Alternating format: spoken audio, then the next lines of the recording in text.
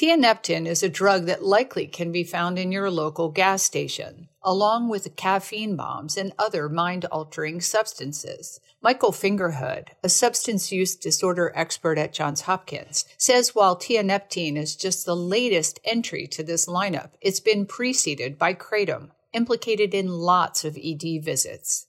Kratom's been around for a while. Kratom, they advertise in the open. They have big signs, best kratom. Kratom has some opioid-like activity, but on social media, there's a big pro-kratom population that tout how useful it is. And there are people who tout, well, I got off fentanyl by using kratom. But then kratom has risk too, similar to how it used some of the opioid use disorder.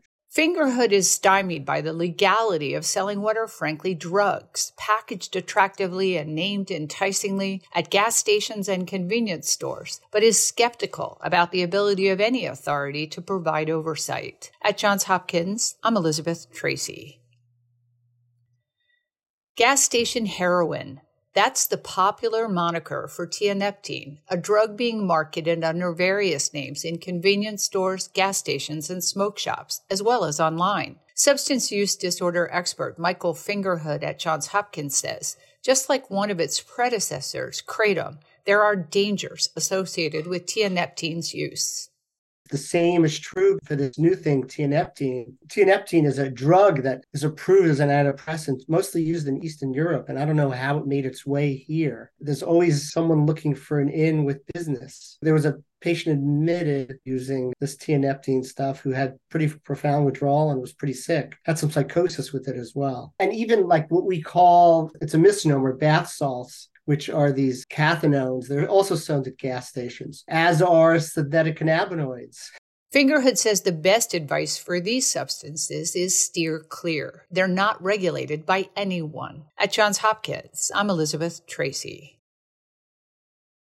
Tianeptine, or gas station heroin, is the latest entry to the list of substances purveyed online and at gas stations and convenience stores that are drugs with abuse potential and are completely unregulated. When someone overdoses or otherwise reacts badly to them, doctors in the ED may struggle to figure things out. That's according to Michael Fingerhood, a substance use disorders expert at Johns Hopkins. A lot of times they're hard to identify. Like we see somebody brought to the emergency department with some delirium or confusion or paranoia, and you know that they use something, but our typical drug screens don't detect. They don't keep up with people out on the street. So unless someone tells us use kratom or tianeptine or a synthetic cannabinoid, we don't know. It becomes harder and harder you wind up treating agitation and paranoia and delirium and then hope that once they're improved that they tell you what they used. That's provided they do improve, Fingerhood notes. At Johns Hopkins, I'm Elizabeth Tracey.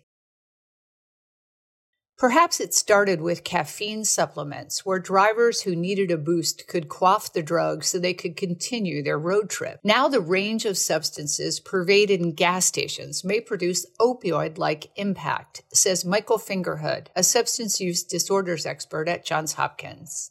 Some are just going to go use fentanyl. It's cheap, $1, $3, $6. I think it's going to be cheaper than any of these other things that you would buy at a gas station mart, which should have no business selling any of this stuff. Who uses these things? It's usually someone who's having trouble coping, under stress, who's looking for a way to escape. Unfortunately, the same way a lot with alcohol. And they're afraid of fentanyl and the drug dealers. And they say, oh, this is being sold at a shop. It must be safer. Fingerhood says the bad news is they can be just as dangerous as the more obvious drugs, and they're hard to identify when someone does present at an ED. At Johns Hopkins, I'm Elizabeth Tracey. Addictive, unregulated drugs with potential for harm with their use are as close as your local gas station or convenience store, with one called tianeptine showing up more widely. Michael Fingerhood, a substance use disorders expert at Johns Hopkins, says they are usually marketed as stimulants or mood enhancers. tianeptine is marketed as an antidepressant in Eastern Europe, so I don't know how it gets here. Most of these are marketed towards like 15 to 25. And I think part of the allure is that it's something different. And I think there probably is some knowledge out there that it's difficult to detect. You wind up treating the symptoms, so sedating someone if they're agitated, and you hope for whatever it is to wear off. Impulsive use of a substance to medicate the way we feel is always going to put us at risk. Fingerhood says these drugs appeal to people who want to steer away from drug dealers and because they're sold openly, appear to be safer. At Johns Hopkins, I'm Elizabeth Tracey.